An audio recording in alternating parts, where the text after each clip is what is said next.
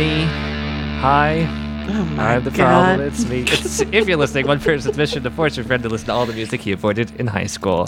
The anti-hero intro era continues. I'm Ramsey. Oh boy. Ramsey, hello. How are you? Hello, Heather. I want to tell you. Happy Valentine's Day, almost. Yeah, we're. It's the Valentine's Day countdown continues. I have a quick question for you. Go on. You were not giving out Valentines in high school. You gave that up, I assume. Yeah, because I'm not a psychopath. Continue.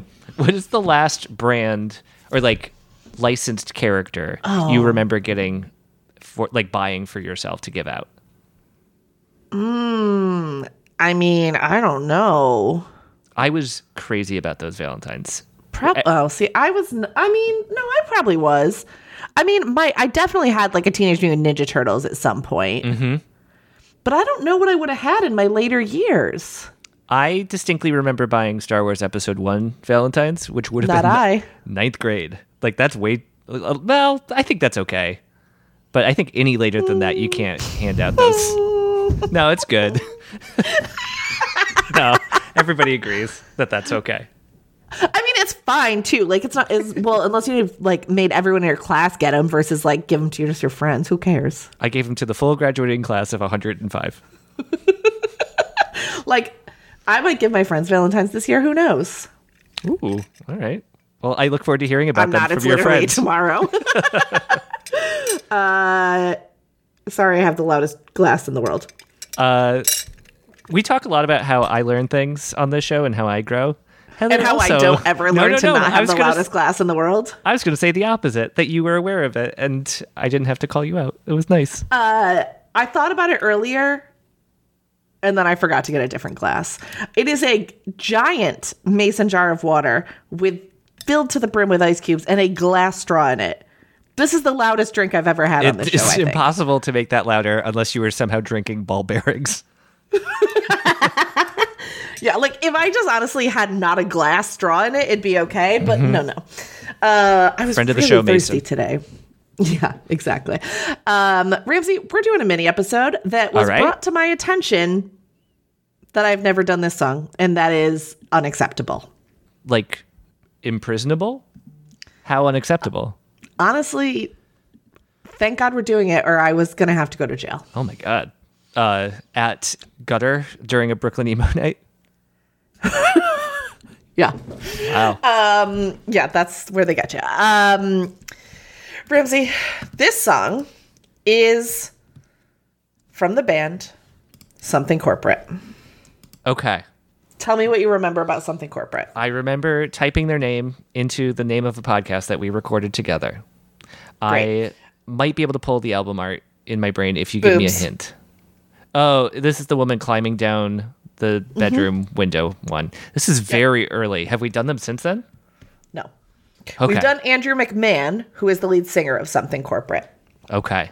What was his... Did he have a solo band, or was it just Andrew McMahon? Jack's Mannequin. Yes, and I think I liked them, right? I think you did like them. They had kind of an islandy motif album art. Venice Beach. Yep. Okay. Yep. Wow, good job. Thanks. So, okay. This song... Okay. We're going to do the song Constantine. Okay. Is it about the Emperor? No. Okay. I was thinking of the Decemberists. I'm so sorry. It is... Okay, I'm just going to read it from Wikipedia. The song is the third track from their album Songs for Silent Movies, which was only released in Japan. Oh. This song's popularity, I think, solely exists because of file sharing. Because this song is a fan favorite. Okay. No doubt. But it was never released on maybe it was released later after it became a fan favorite. Right. But it was not initially released in the United States, period. It's just the scarcity of this. Like, you can only hear it this one way. It gets traded around. Got it. Yes. So I'm trying to scroll through. So Audio Boxer was the first EP, I believe, that they released in America, and it's not on that. And then it's not on Leaving Through the Window, which we did. And then North is their second album. It's not on that. Okay, so the album I'm about to play it off of on Spotify is a best of. Okay. So there you go. My big question is, do you know why this was only released in Japan? Nope. Are they particularly popular in Japan, or you're not sure? Not to my knowledge. Maybe. Interesting. But no, I have no idea.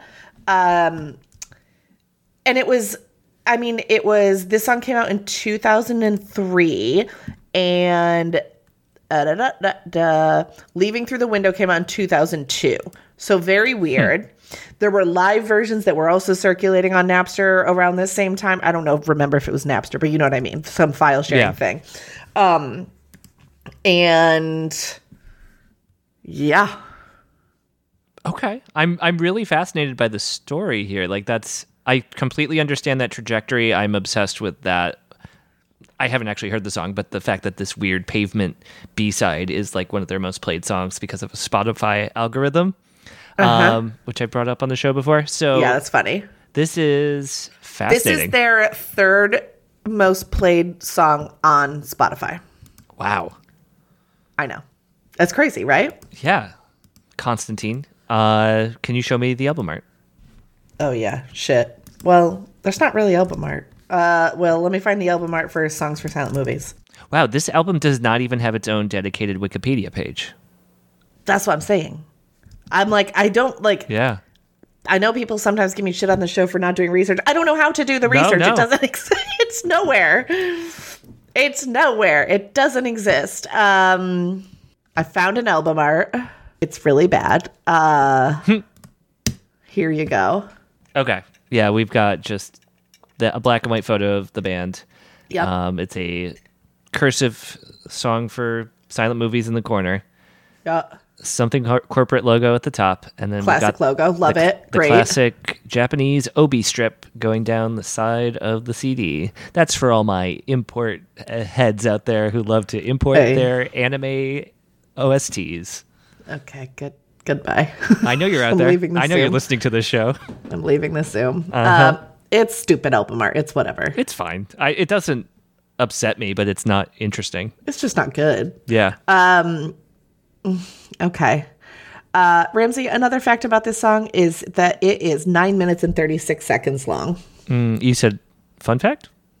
Yep. That is an unfun fact. I do not like to hear this. It is great. I don't know what to tell you.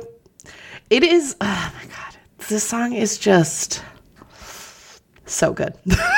Okay. So good. Okay. It's so good. I like good songs, so I'm excited to hear it now. It does reference your favorite long song band, Jimmy Eat World, in this song.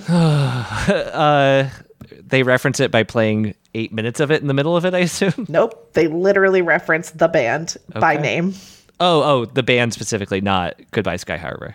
No. Okay. Ramsey, are you ready? I guess so. Oh, dramatic. You didn't think it was going to sound like this, did you? I absolutely was not expecting this. Oh my God, it's so good. Okay. I haven't listened to this song in a long time. I didn't re-listen to it in preparation. I wanted to be pleasantly surprised. I'm not surprised. I know this song. I've listened to it 500 times. I'm going to guess it does not stay here, but this is very Ben Foldsy as it is right now. But I don't think you can sustain this for 9 minutes. You're going to find out, huh? I guess I am. This song, I swear to fucking God, every song of this, the part of this song was an away message at some point. Wow. It's this. I'm slipping in between you and your big dreams. It's always you and my big dreams. Dead. I'm dead. I'm dead. This is like peak emo angst to me. Yeah. Even the voice is peak emo angst. Well, I guess it could be more nasally if it was going to be peak emo angst. Yep. Heather, I'm on Discogs. I have a question for you. Go for it.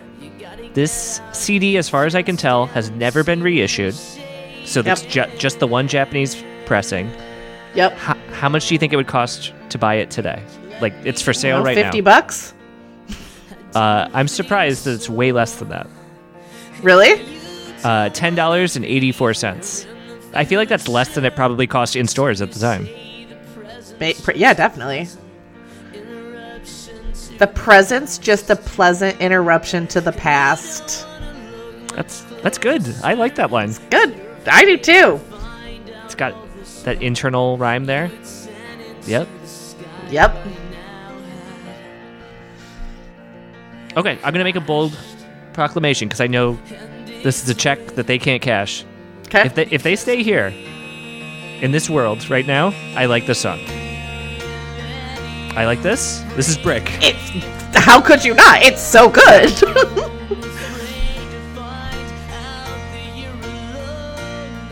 Okay. This song.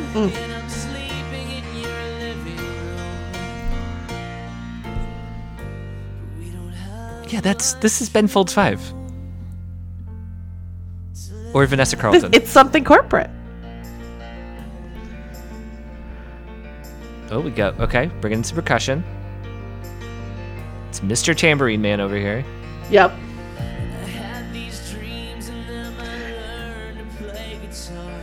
This part's a little self-referential. Yeah. I love. I don't know how you feel about that.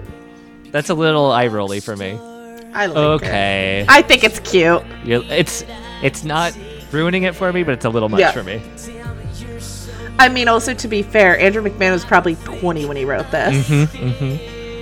So, like, you know.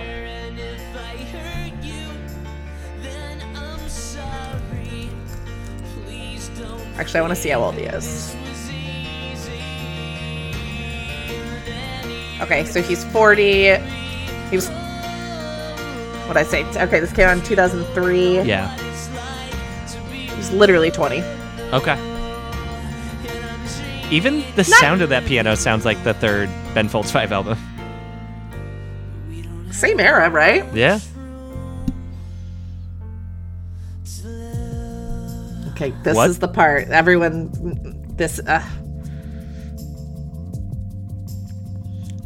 oh God, this song, I am dying. This is interesting.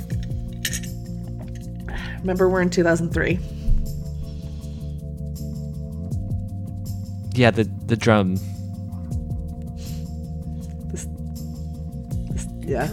This kind of sounds like you too. Fuck you. From 2003.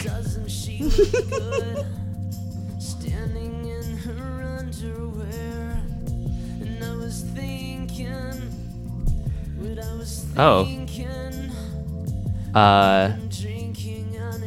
Sorry. In the past, Andrew McMahon refused to play the song live for a while. And a quote, "If I ever play it, I'll have to play it forever, every night." Yeah. Has he since? They played it. It's written in past tense, so I assume he has. Yeah. But like, this song, that's what I mean. Like, this song is a huge fan favorite. Yeah.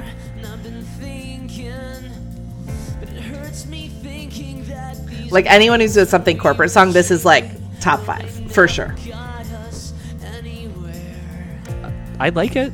I don't really remember the Through the Bedroom Window album, but I feel like I like this more. More pop punky than this. Yeah, you are gonna like this song more than that album. It being such a fan favorite, I can see how this was a jailable offense now. Yeah.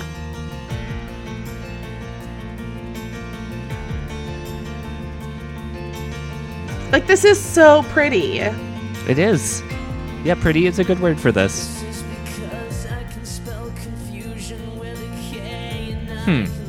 What does that mean? Yep. I don't know. Let's see what Genius says.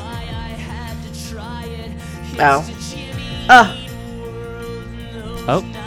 there they are. They're saying that the line about confusion is just a reference to the song titled, which is spelled with a K. And then, for anyone who couldn't hear it or doesn't know it, crazy. That line is, "It's a Jimmy Eat World in those nights in my car. When the first star you see may not be a star."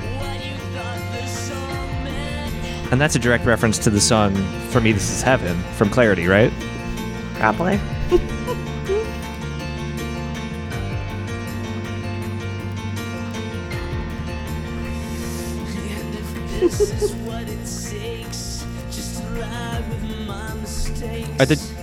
Is it a guitar coming in? Is it getting kind of funky in here? I mean, there's more instruments being added every beat here. Can you say that it's getting more funky in this song, though? No. I mean, that's another one. Like, people have that part, like, tattooed on them. It's there's just the line, I always catch the clock at 11. You know, people will have 11:11 clocks tattooed on them and what have you. Hold on one sec. Yeah.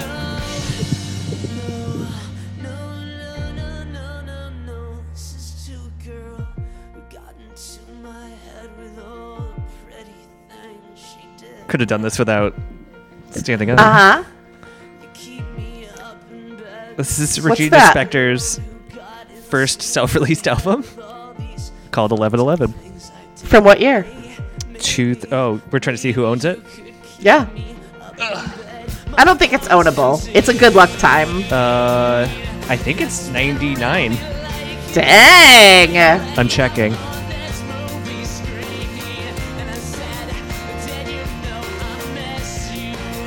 Wow, there's a lot of songs called 11:11. I'm learning by typing that into Wikipedia. It's also apparently significant in Christianity.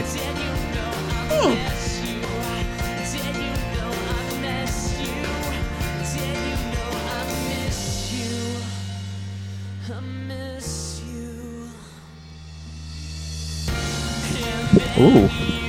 Yeah!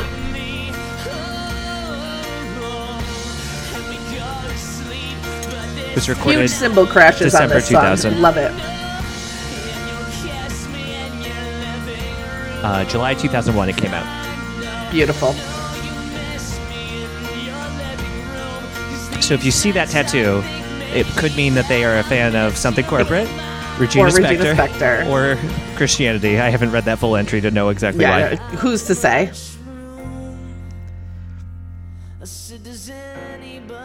Ooh, bluesy. Mm-hmm. Because we all need a little more room to love. Did you expect me to play you a 10-minute piano song today? I definitely did not. Especially not after you told me it was something corporate. Yeah. Is he using Constantine to mean like just constant? Is it just the same idea? Potentially. He has said Constantine's not a person and more of like an amalgamation of people. So okay. I don't know that he's ever specifically said what you just said, but would make sense, to be honest. Interesting. That also did not feel like 9 minutes. Yeah, because it's a great song. Ramsey, how was that song for you? That song was far less painful than I definitely thought it was going to be when you mentioned, they name-checked the guys who wrote the longest, worst song you've ever heard. Sure. That is not the worst song you've ever heard. It's the worst, longest song I've ever heard. Oh, okay. I'll flip the order of those words. Sure. It is... Yeah, and also I hated that album cover of the last Something Corporate album. But I did like... Andrew McManus's solo stuff. And Jack's Mannequin, yeah. Yeah. This was good. This was a good song. I can't guarantee my attention span, which is limited, will allow me to listen to the entire song again. But I could see listening to this song again. Maybe if somebody wants to make a 3-part version for me. So you just listen to it in sections? Yeah, that might be good. Okay. All right. We'll see if someone will do that for you. Heather, so this is on the Greatest Hits album. Mm-hmm. It probably takes up 30% of one disc. Mm-hmm. When's the last time you would say you've listened to this? A really long time. How is it going back? Great. I loved it. I loved it.